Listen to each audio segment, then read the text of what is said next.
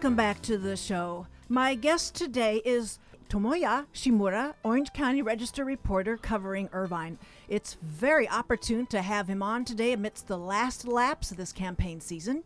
He beamed up on my radar with his recently published article entitled, and I'm quoting title word for word, $1.1 million in PAC money flows into Irvine elections. Prior to a stint at the Register, Tomoya was a news reporter and sports writer for the Daily Press in Victorville. He won several awards for his work there, including the Best Business Story from the California Newspapers, the Publishers Association. Tomoya completed his Master's in Science in Sports Studies from the University of Tennessee, Knoxville, and his BA in Liberal Arts from the International Christian University in Tokyo. Our conversation today aims to give context into what is washing up in all of our mailboxes and on our screens. Some of it was so scary, it made a fitting decor covering my entire front door Halloween night. Welcome to the show, Tomoya Shimura. Thank you for having me. Well, I'm glad that you contributed that article, because part of what we're going to talk about on Real People today is how little coverage local politics gets. And I'm going to beat up the Register a tiny bit and say that some of the articles, or I may be mixing up maybe your competitor, but some of the articles are the reporting is taken and they're withheld for up until a couple of 6 weeks or so before the election. It happened in the last cycle, and there were contributions that were not given a chance for additional information, rebuttals, and that kind of a thing for the information to settle in. So, well, what would be your appraisal? What if we lived in a perfect world? What would Orange County, Irvine politics look like in media representation? In a perfect world, let's talk perfect for a moment. How the media coverage of Irvine politics would be. We'd like to think that we're covering Irvine politics as much as we can right now, right. But unfortunately, our industry's changing, and like any other newspapers, we've taken a hit, and we've lost some staffers and reporters. And in the perfect world, we'd like to, since this election, Irvine election it's always been a competitive race in Irvine, but this one in particular could decide the future of the city in many ways. So I'd like to see election covered in many different ways. But unfortunately, right now, I'm the only one covering Irvine specifically, and I'm doing what I can to let people know what's going on. So some people, I don't know how long have you been with the Register? I've been with the Register for a little over 3 years. Okay, so the damage started getting done in 2012's election, and there was a big drop off of voting here on the campus. So and those margins were really kind of critical in the outcome, because there's some close races, but they were very close in 2014. So lots of policies, irreversible policies, have been decided and voted on, we're going to get into those a little bit later. So I'm trying to do my thing with Ask a Leader, askaleader.com. Folks can look up those podcasts and see for all of October and deep digging into last Tuesday, November 1. I've been trying to get as many city council mayoral candidates on so people could have a chance to hear what they sound like, how they put themselves out there, what emphasis they put on, what they dismiss, and what they embrace, and that it's very good. So I would then, I covered the Marianne Guido, Melissa Fox, Courtney Santos, Ian DeLucian, Gang Chen, Farrah Khan, Don Wagner, Christina Shea, and Catherine Daigle. I could not get Anthony Kuo to come. He would not make himself available. I made many efforts. I talked to him face to face, and he said for sure, but my emails were not, I have nothing to show for there. So I'm afraid I did not have the chance to present him to these waves. So let's start. Do you have first, Tomoya, any particular, well, I mean, we'll talk lots and lots about political action committees, also known as PACs, but in terms of what cities deliberate about, what they legislate, what policies they set, are there some particular ones of concern for you in how they're being taken up in this campaign cycle? Well, number one issue, obviously, facing the city is traffic. Most of the residents that I've talked to, Irvine's, when you look at satisfaction surveys, Irvine usually ranked pretty high, and most of the people are happy living here. But they're starting to notice some traffic congestion, and that's one thing that's on people's mind. And although not many people bring this up, but they do like to see the they do like to see something built on the Orange County Great Park, which some people say it's not so great. So those are the two things that I hear a lot from people, and then obviously housing development. Some people are, I hear people concerned about homes being built around the Great Park and all throughout the city, which some are saying leading to traffic congestion. So those are the things that I hear from my readers. I've covered the park in many different ways in the past, and that is the big elephant in the middle room. I was not able to include that whole huge topic with what I brought to the candidates that I interviewed here on Ask a Leader on the other show. So and the I don't know if in your work were you picking up on though a perception or a sensibility that institutions like big-scaled regional parks with cultural, recreational, and other aspects to them, if they take a while to grow, or did people just want it fast? Because I mean, that's I think one way that the status quo that we're dealing with now, that we arrived at that point, was the idea that was planted is we need this done in a hurry, as opposed to looking at all of the models around the U.S., those well-cultivated regional parks. They're not museums. This is a regional park. It's really the whole county and beyond. They take time to mature and have the public sort of contribute to aspects and sections that are incorporated into its operation. So your question, can you repeat the question? The question is, did you pick up on, you said, and to me that's a kind of a talking point of a certain kind of an agenda. You said people wanted it built, but did you hear from anyone talking about the park takes a while to develop? Other great parks in our country, Balboa, Central Park, Lincoln Park, and I'm trying to think the one quickly in the St. Louis area. It'll come to me later. I've heard that argument. Well, not argument, but I've heard that statement before. But it's, I just recently started covering Irvine, and I haven't followed the Great Park issue. I've only followed it for probably the last 6 months, so I'm more familiar with what's happening recently. But what I know is they were trying to, they were in the planning stage for maybe 10, 15, almost 10, 15 years, and it's finally, now they start to have at least a concept of what they want there. And now things are actually being built there. That's what I know so far. All right, looks like I've got to take you outside. We're going to go over Great Park 101 through Great Park 210 courses, because there's a lot. There's been a lot that's been examined and considered and juried in terms of design and planning and that kind of thing, and about 80% of that's been thrown out. So that's let's just bring in the Irvine Amphitheater with that in just a little bit. So then with the traffic, then there is the concern that the development orders need to incorporate mixed uses within each residential setting, so that some trips per household at least are minimized to maintain the household. So I don't know if you're picking up on themes with the mix of the master plan, what development orders entitle the developer, and how that addresses how the traffic does flow, in fact.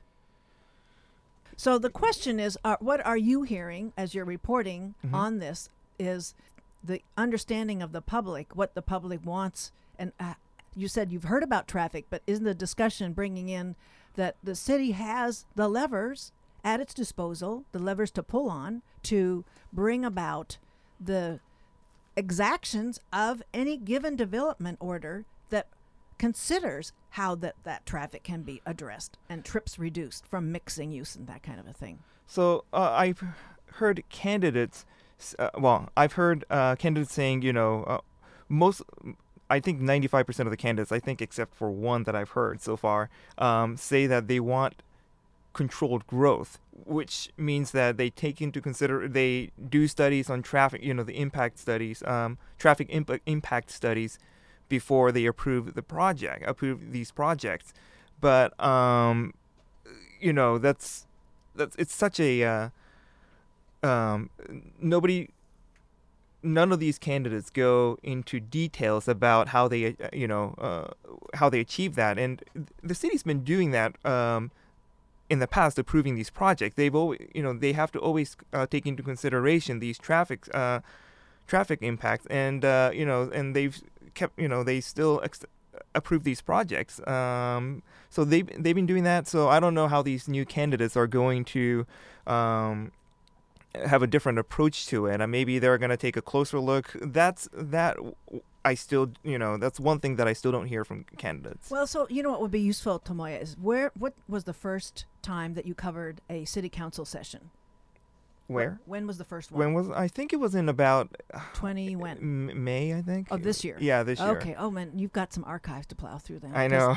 Because we saw on display the extent to which the city council leadership 2012 onward has negotiated the terms necessary to make a project better. I mean, I have an urban planning background, and I understand from the developer side, from the policy setting side, the public opposition, the office holders sides, that negotiation improves a project. A developer doesn't have at the first draft, they don't have it all figured out. They have sort of all the sites put down on the maps, exactly how many dwelling units they want and some configuration, but the externalities of the project, how it impacts beyond that, the perimeter of that development, usually is not sufficiently addressed, and that's where the city council and its planning commission appointments come in handy and discuss, negotiate back and forth. Mm-hmm. But there seemed to be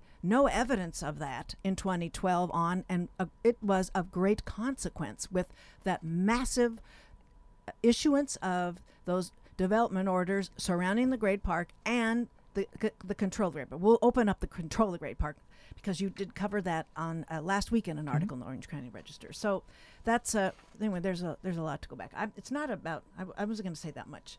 So then you're following some of them when they're out canvassing, or you're going to like the Chamber of Commerce Forum. Where are you hearing them? Well, where I'm hearing from candidates. Well, yeah. I do go to. I did attend 3 or 4 candidate forums, and always check their websites, and then I talk to them in person. Many, some of them I've already known from covering the city, and I don't go canvassing out with them.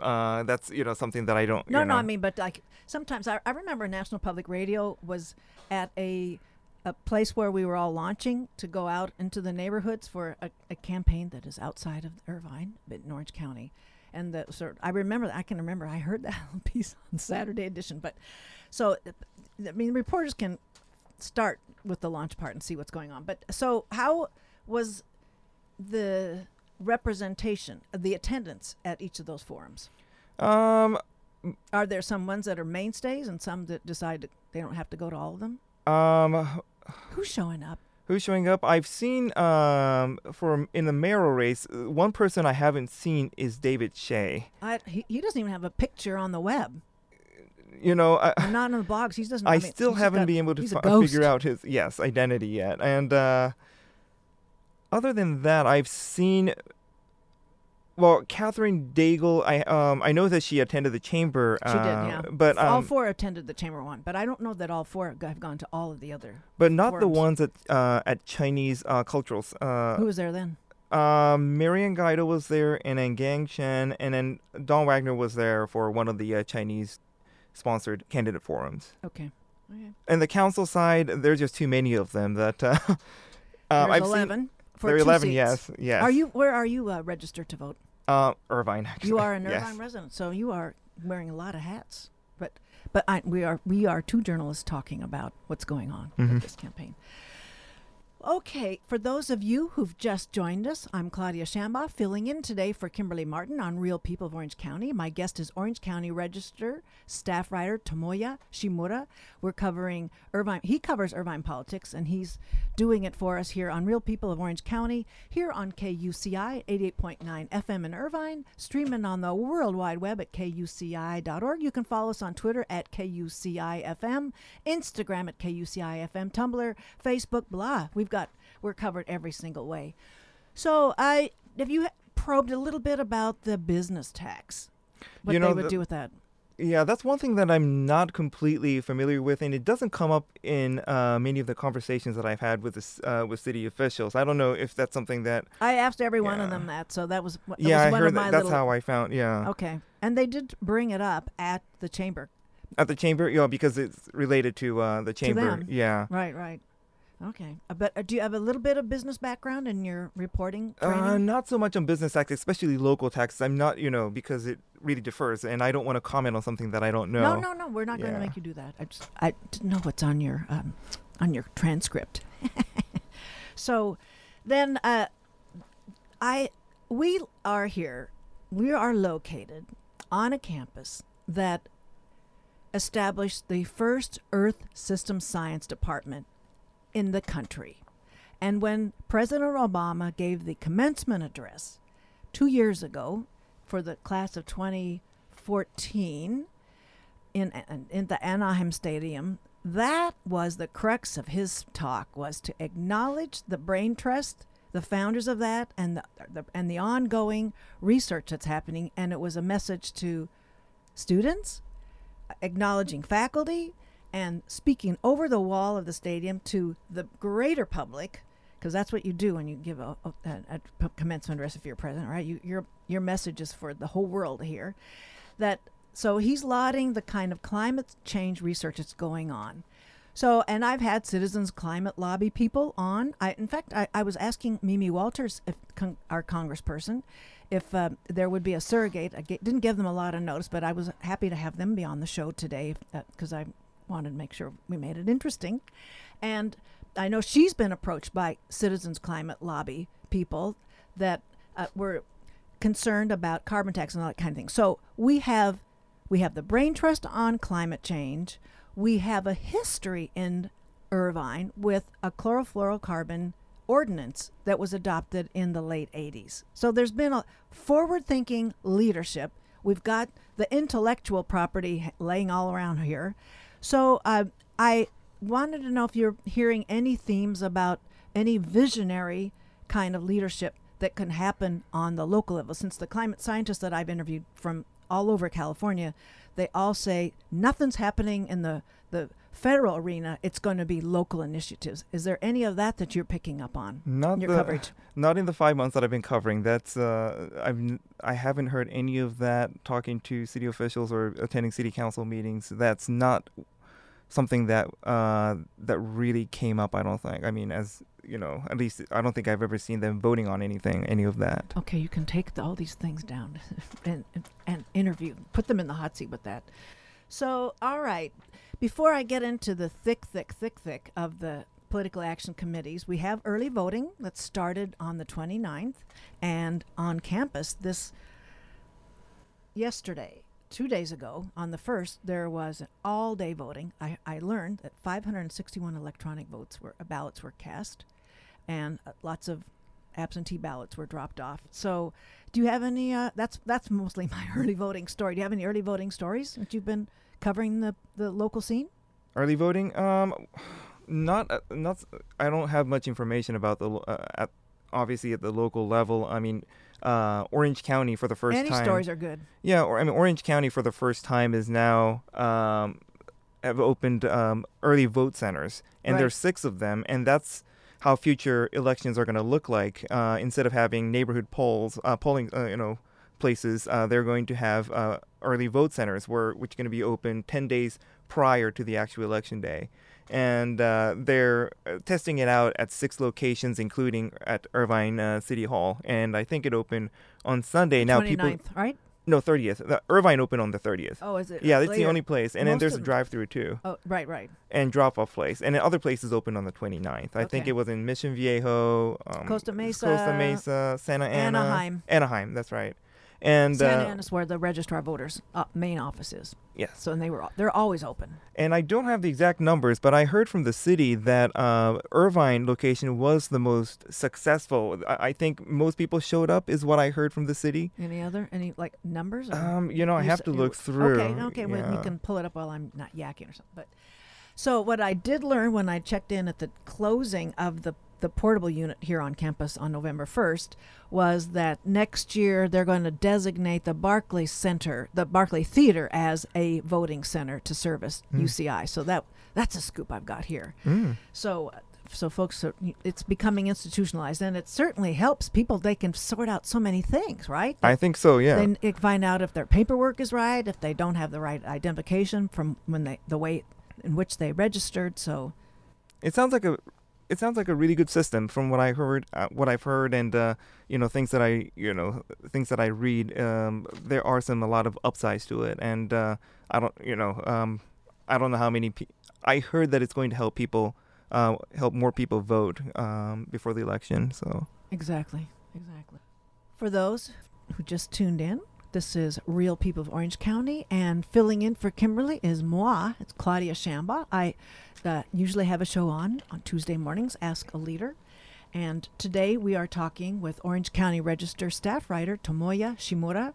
We're talking about Irvine politics, and there's a lot to say about that. So we're going to spend the rest of the time. Once we get to PAX, we're not going to leave it. So I want to make sure we get give sufficient attention to what you're trying to cover. What are we not covering so far?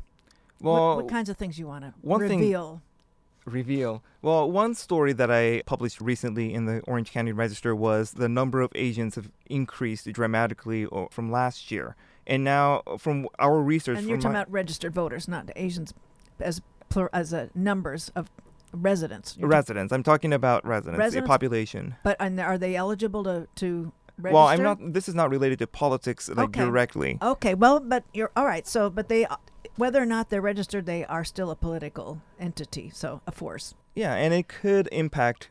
Could impact future elections because from our research, Irvine is now the largest continental American city in the continental American city with Asian plurality.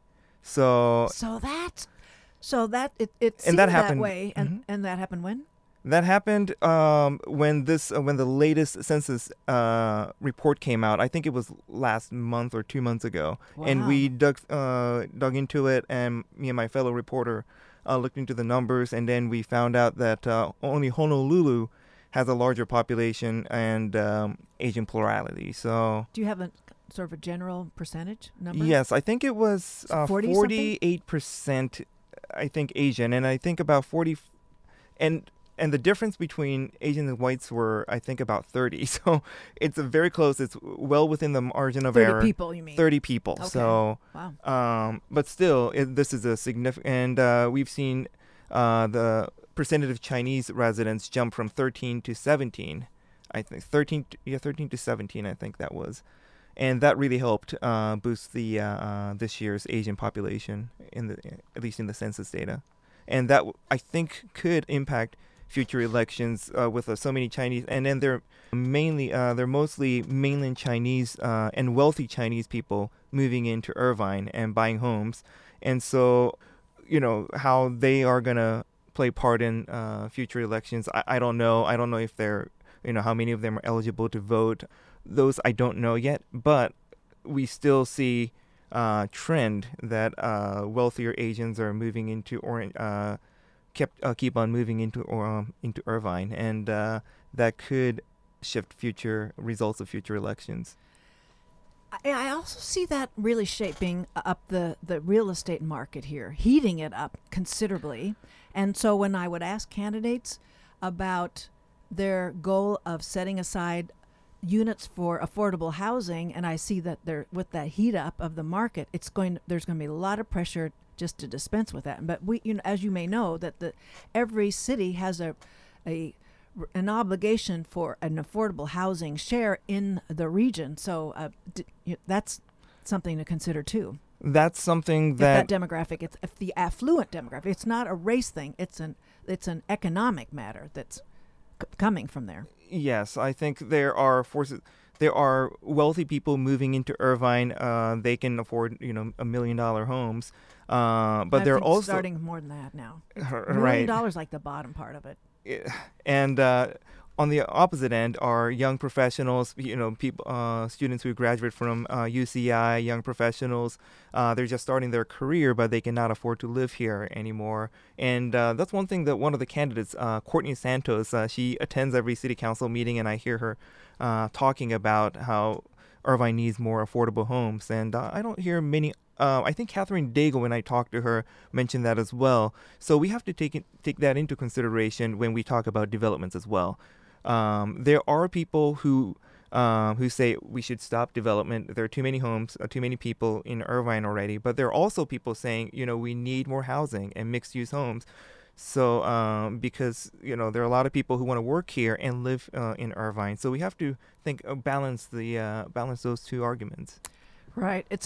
Irvine has always had, I'm not sure what the mix is now, but it used to have a very an incredible ratio of businesses to residents. It was very high in business. Usually it's the other way around in most settlement patterns. So I don't know if with all the new units that have been developed lately, and I don't know if the ratio is shifting more toward residential units from in a higher proportion to commercial. I need to look at the historical trend to really comment on that. That's a good actually question. I'll try to look into that. Because that mix, and then that has to do with are residents able then to commute to nearby places of employment, or are we going to be pushing out the employees to live further beyond like an hour or longer commute into the city where they have to commute from where they can afford to live into the city where the jobs are. Yes. Mm-hmm. It's huge. All right. Well, I think it's time to say everything we can about political action committees. So, excuse me. I've asked all of the candidates where the largest what is where is their financial support coming from each of their campaigns. And you have written an article that I mentioned earlier is entitled, it's in the Orange County Register, 1.1 million in PAC flow money. I'm sorry, 1.1 million in PAC money flows into Irvine elections. There's an article you wrote, and there's a lot more you can tell us. So let's talk about there are PACs that are coming in topping off at the $470 amount that we can see in the city clerk's filings, and we have different deadlines. And then we have PACs that are coming in with the 501c3s that are not required to disclose anything. So let us talk about first the local PACs that are filing with the city clerk their contributions for individual candidates and how that's dispersing over the range of especially the mayoral race. Okay. So what you've found out is the case with the amount of money available, and I don't know if you're tracing it where it tends to come with each candidate, is it money coming from within the city and the proportion of their contributions that are coming from beyond the city. That's always been interesting to me.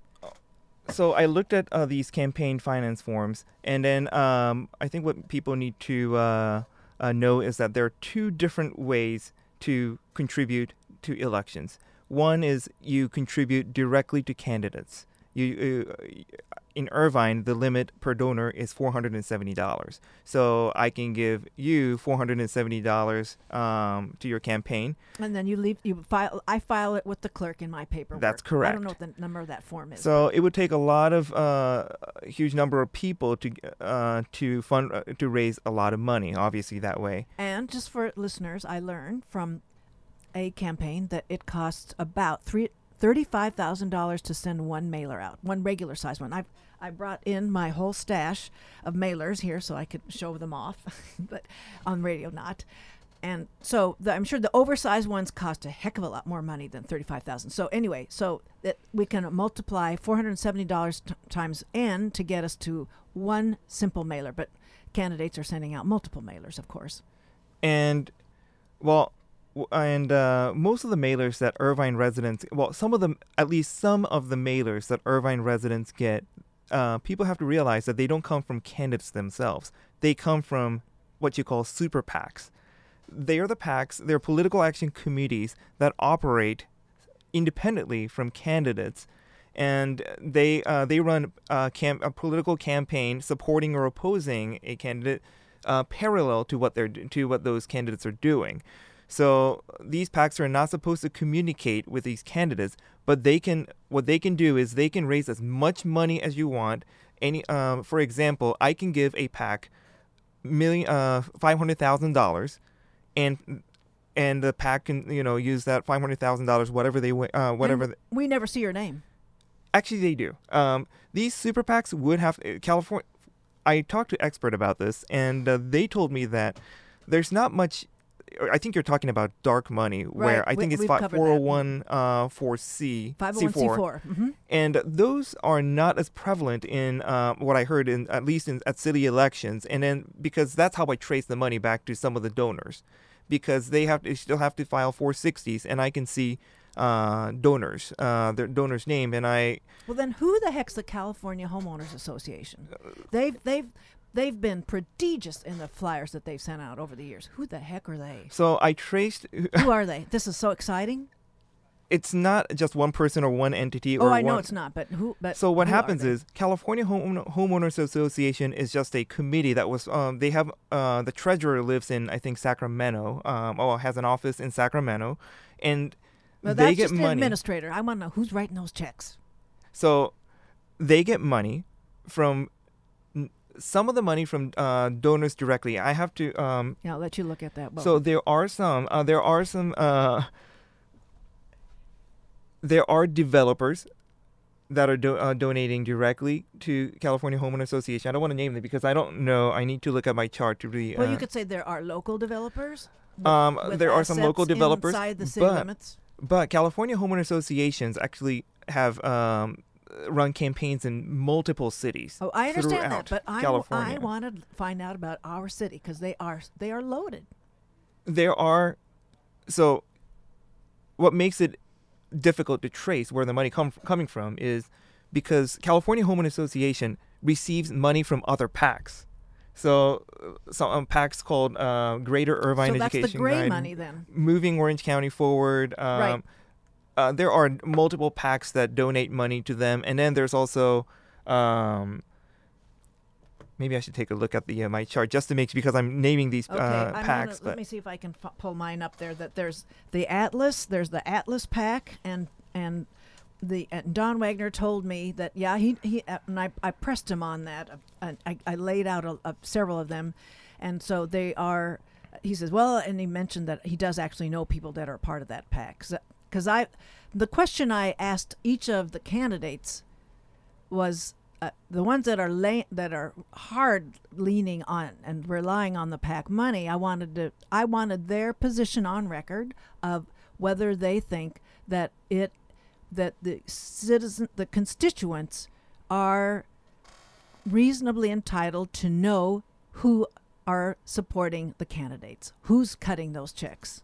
And so, yes. Did you find what your matrix there? Sorry, I'm still loading. Okay, still loading that up. Okay, so that's where the analog, my paper, really gets me there.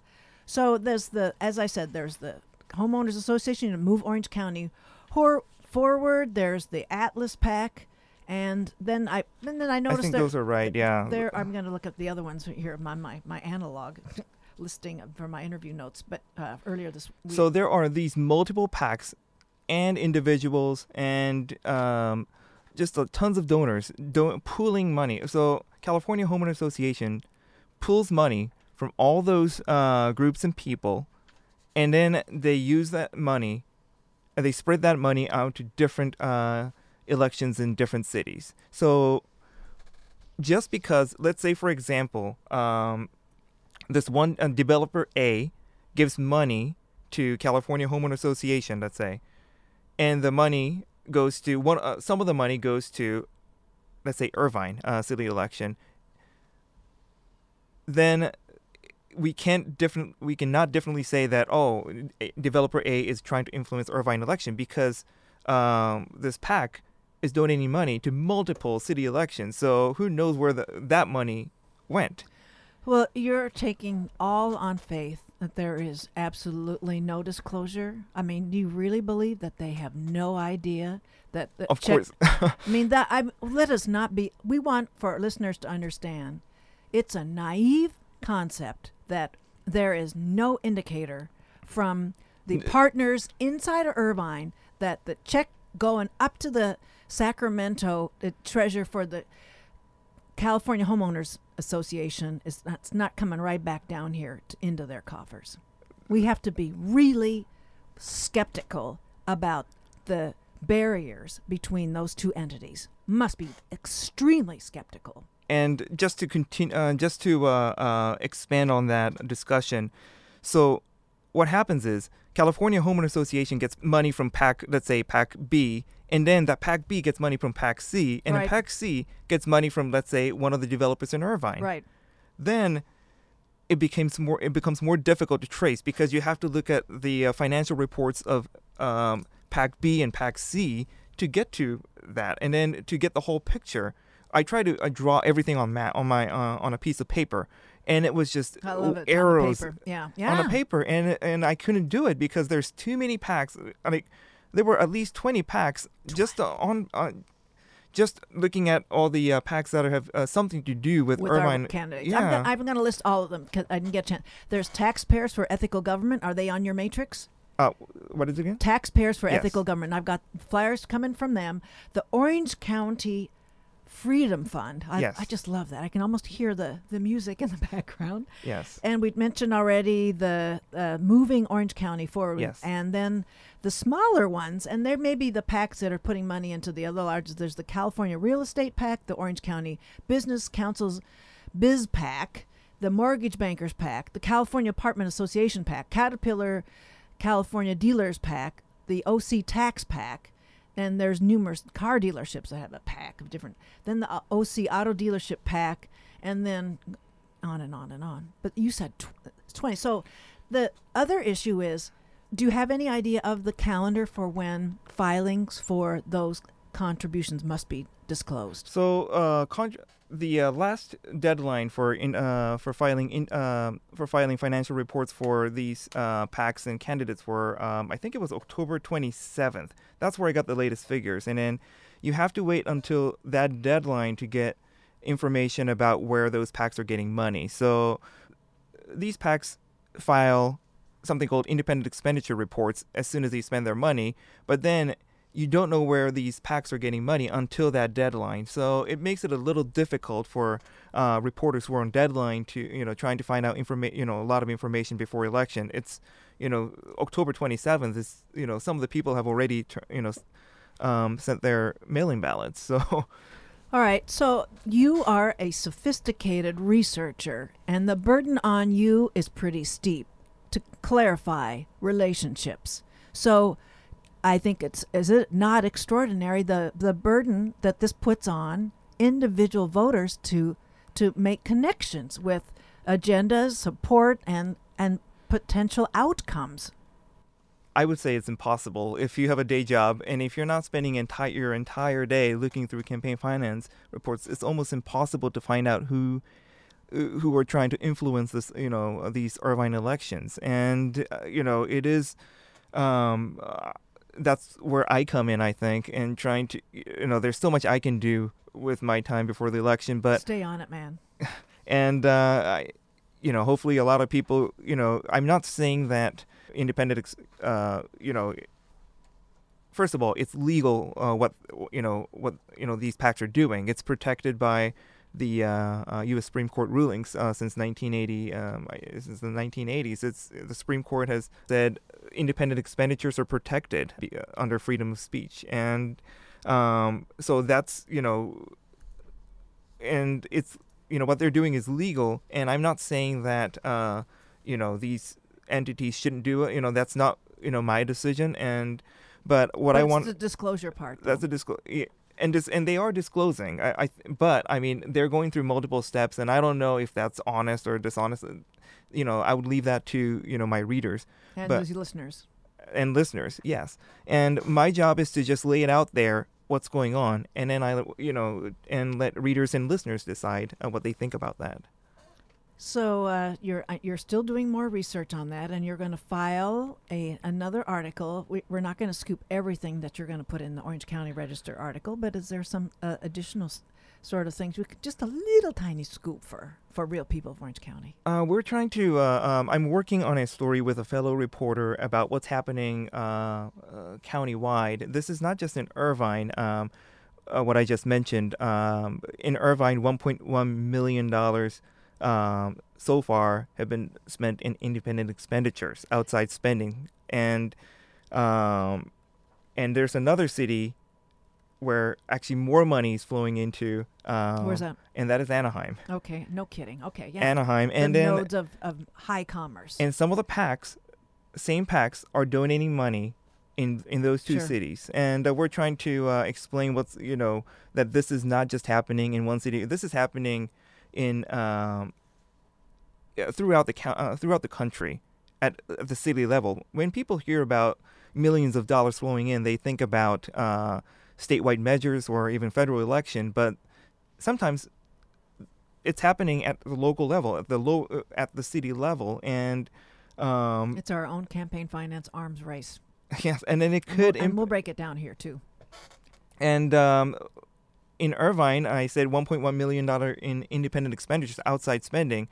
The total amount of money that 16 candidates have spent for their own campaigns. Here's the drum roll. I wish I had it on October 22nd is about $480,000. So that's more than half of what these outside PACs are spending. So and you in your article you mentioned, for instance, candidates opposing the ones that are getting the big checks. The big checks could be, you said 4 PACs have spent you just gave me $480,000. Oh, that's actually the total amount of money that the candidates spent on their own, that they raised on their own. Yes. Right. So, but but one single check cut out from the California Homeowners Association going to, and folks, you can look at your flyers. I mean, they're going to the Wagner, Quo, and Shea Slate. They're like $100,000, just one outlay for them, which is more money than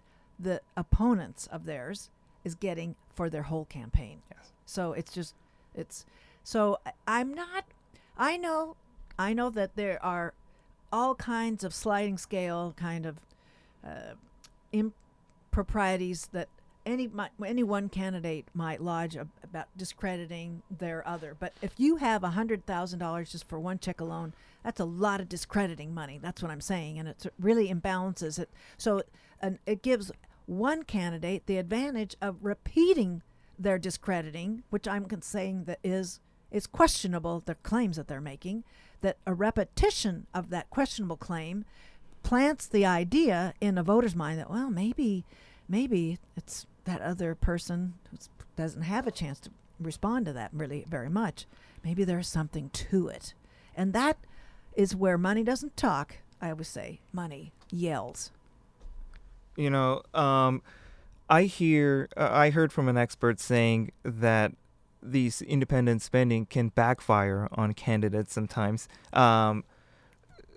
Let's say in this case, in Irvine case, California Homeowners Associations have spent a lot of money supporting like you said, I think it was Don Wagner and Christina Shea and Anthony Kuo, and they spent money opposing Marianne Guido. Right. And so they're spending a lot of money. They're producing a lot of pieces attacking Guido, but an expert, told me that sometimes that backfires and said, "Oh, you know what? It's just this campaign's getting so nasty. Maybe I should vote for Marianne because there must be reason that she's getting some attacks." And so that could happen. And I think it was Don that agreed with me on that, and he said, well, he told me that he doesn't like this outside spending. I don't know. Talk is inexpensive. Yeah, and he, I'm just quoting what he said. He said, I'm just summarizing what he said, but he doesn't like this outside spending because he cannot control the message, and he's not supposed to coordinate with these PACs. So, it's like when I read that though, I thought of Claude Rains in Casablanca, and he says, "I'm shocked to hear there's gambling in this house." He's saying this. This is Claude Rains in Irvine politics. I object to that, but no.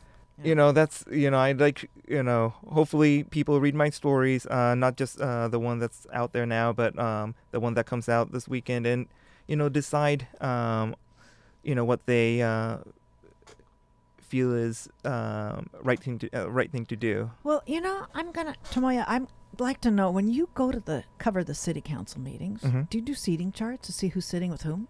Seating charts? Are you talking about inside just the audience? The audience, sir. Do you ever see who's sitting with whom? Sometimes I do pay attention. Yes. You do? Okay. So, but not. I mean, I haven't in the past cities that I covered. it's an instructive thing. It does. You can see the connections, and it really helps me understand what's going on, the power structure in the city, and it does. And I do pay attention to. If it were a casino, that arena, you could sort of you could lock on there, and you could say, "Here's who's going to write the next check." Right? Yeah. Sort of. Yeah. Yes. Laser bracketing them, because I don't think it's that hard to see it, but it not only requires for people to do the due diligence that you are with trying to trace pack to pack to pack, but also for people to come all the way down, sorry about the squeak, to the city council chamber and hear and take in an entire one session of the council. Yeah. It tells you about 85% of what you need to know. Yeah. No, that is true. So, yeah, the seating chart. I'll ask. I've got lots of plans coming up on Ask a Leader after the election, so I don't know when we're going to get to distill some of this, but maybe I can get some time with Kimberlee Martin's show. We can follow up with what happened there, because there will be more filings and that kind of a thing. So I guess that, Anaheim is like Irvine, and the stakes are really high because of the commercial. The Platinum Triangle is in Anaheim, Mm-hmm. and we've got our Spectrum and that whole industrial complex there, and along with the Irvine Business Center. So I can see why the California Homeowners Association, there's irony there, because it's homeowners and the businesses there that they're watching those two big, and yeah. There's going to be a redistricting in Anaheim. I think it's this cycle now, so that each candidate has to be a part of a district. They're not at large anymore. This is for the first time, so they have to get their relationships really established. Well, for those of you who are joining us at this portion of Real People of Orange County, I'm Claudia Shambaugh, filling in for Kimberlee Martin, and we have on Tomoya Shimura. I hope I got that emphasis right there.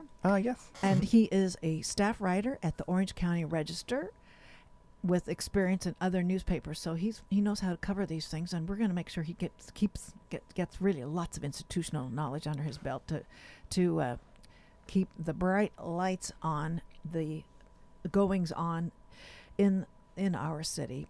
So you can follow us at Kimberlee Martin has her own website, realpeopleoforangecounty.com, I'm pretty sure, or it automatically goes over from, you go to kuci.org in our archives, and you can pull up her podcasts from previous broadcasts, and you can follow us on Twitter, at KUCIFM, Instagram at KUCIFM, and Tumblr, and yada yada, Facebook. So what other observations in the time we have remaining do you have for our listeners? Do you want to talk about Irvine? Yeah, I think we should. Unless you want, because this is real people of Orange County. It's forgiving. I was just interested in making sure that we gave Irvine its due. And for people who don't know, Irvine Meadows Amphitheater is going to have... Oh, yeah, that's important politics. Yes. Yeah, so Irvine Meadows, I think it has closed. I think the last show was on Sunday when Gwen Stefani performed. An OC native. She Yes. was on Radio KUCI before she became popular. We can't play her anymore. Wow. She's B-Play now. But she had her launching right around here. So she closed them out. So Irvine Company decided not to renew the lease, and then because they wanted to build the second phase of the Los Olivos apartment complex, I think there would be more than 1,700. I think it was close to 1,900 unit, huge apartment complex there. They're going to demolish the parking lot, and then they're going to create the second complex. And so Orange County is going to lose the largest music venue, and now outdoor music venue. Yes, Live Nation, the promoter of Irvine Meadows, partnered with a 5 Point developer that's developing part of the Orange County Great Park and also homes around the park, and they decided to build an interim amphitheater while the city discusses, whether they're going to build a permanent amphitheater on the Great Park. So that's some people, think that's great news. City's a little bit worried. City officials are worried about traffic impact and noise and those things. I think the city council will bring that up when they discuss whether or not to give out permit for this project. So that brings to mind your article that you published last week about the Great Park. And that, as I mentioned it before, it's sort of the early, it's the elephant in the room. That what I want to finish up what we were covering here is that, interestingly, now, and it was Christina Shea's pet project, was the 18-hole golf course. Now there's leadership remorse. They've realized that would take up too much real estate within the park, and it would be... Also, the irony is that it was discussed in 2013 yes. that we don't really need another golf course. And I remember Larry Agron facetiously or earnestly said, we can give green fees away to the seniors that don't, have enough coming them. So that was a concern, that now they're rethinking that. There was a lot of money put in there, and so it's not... that 5 Point is going to be, they're the ones that have control over what is going to go in the ground. And so there is no changing the golf course unless 5 Point Community says it's okay. Yes, so that there's was an a big, agreement. Yes. That turning the keys of that car over to 5 Point has its consequences. Well, it was an agreement made between the city and 5 Point. So 5 Point would have to agree on, any changes. So. Okay. Well, Tomoya, it's been a real pleasure having you on Real People of Orange County today, and I'm so looking forward, we get together again later and talk about what's happening with the outcomes of the election. And thanks for coming on the show. Thank you so much. So we're going to wrap up here with an announcement about the early voting. There are the 6 centers going on, and they are at the Irvine City Center, Anaheim Civic Center, Westminster Branch Library, Costa Mesa Community Center, Mission Viejo City Hall, and Orange County Registrar of Voters in Santa Ana. You can go to the web with www.ocvote.com/vote center. Thanks for joining me. Thanks for listening, everybody. Kimberlee will be back next week. Thank you for listening.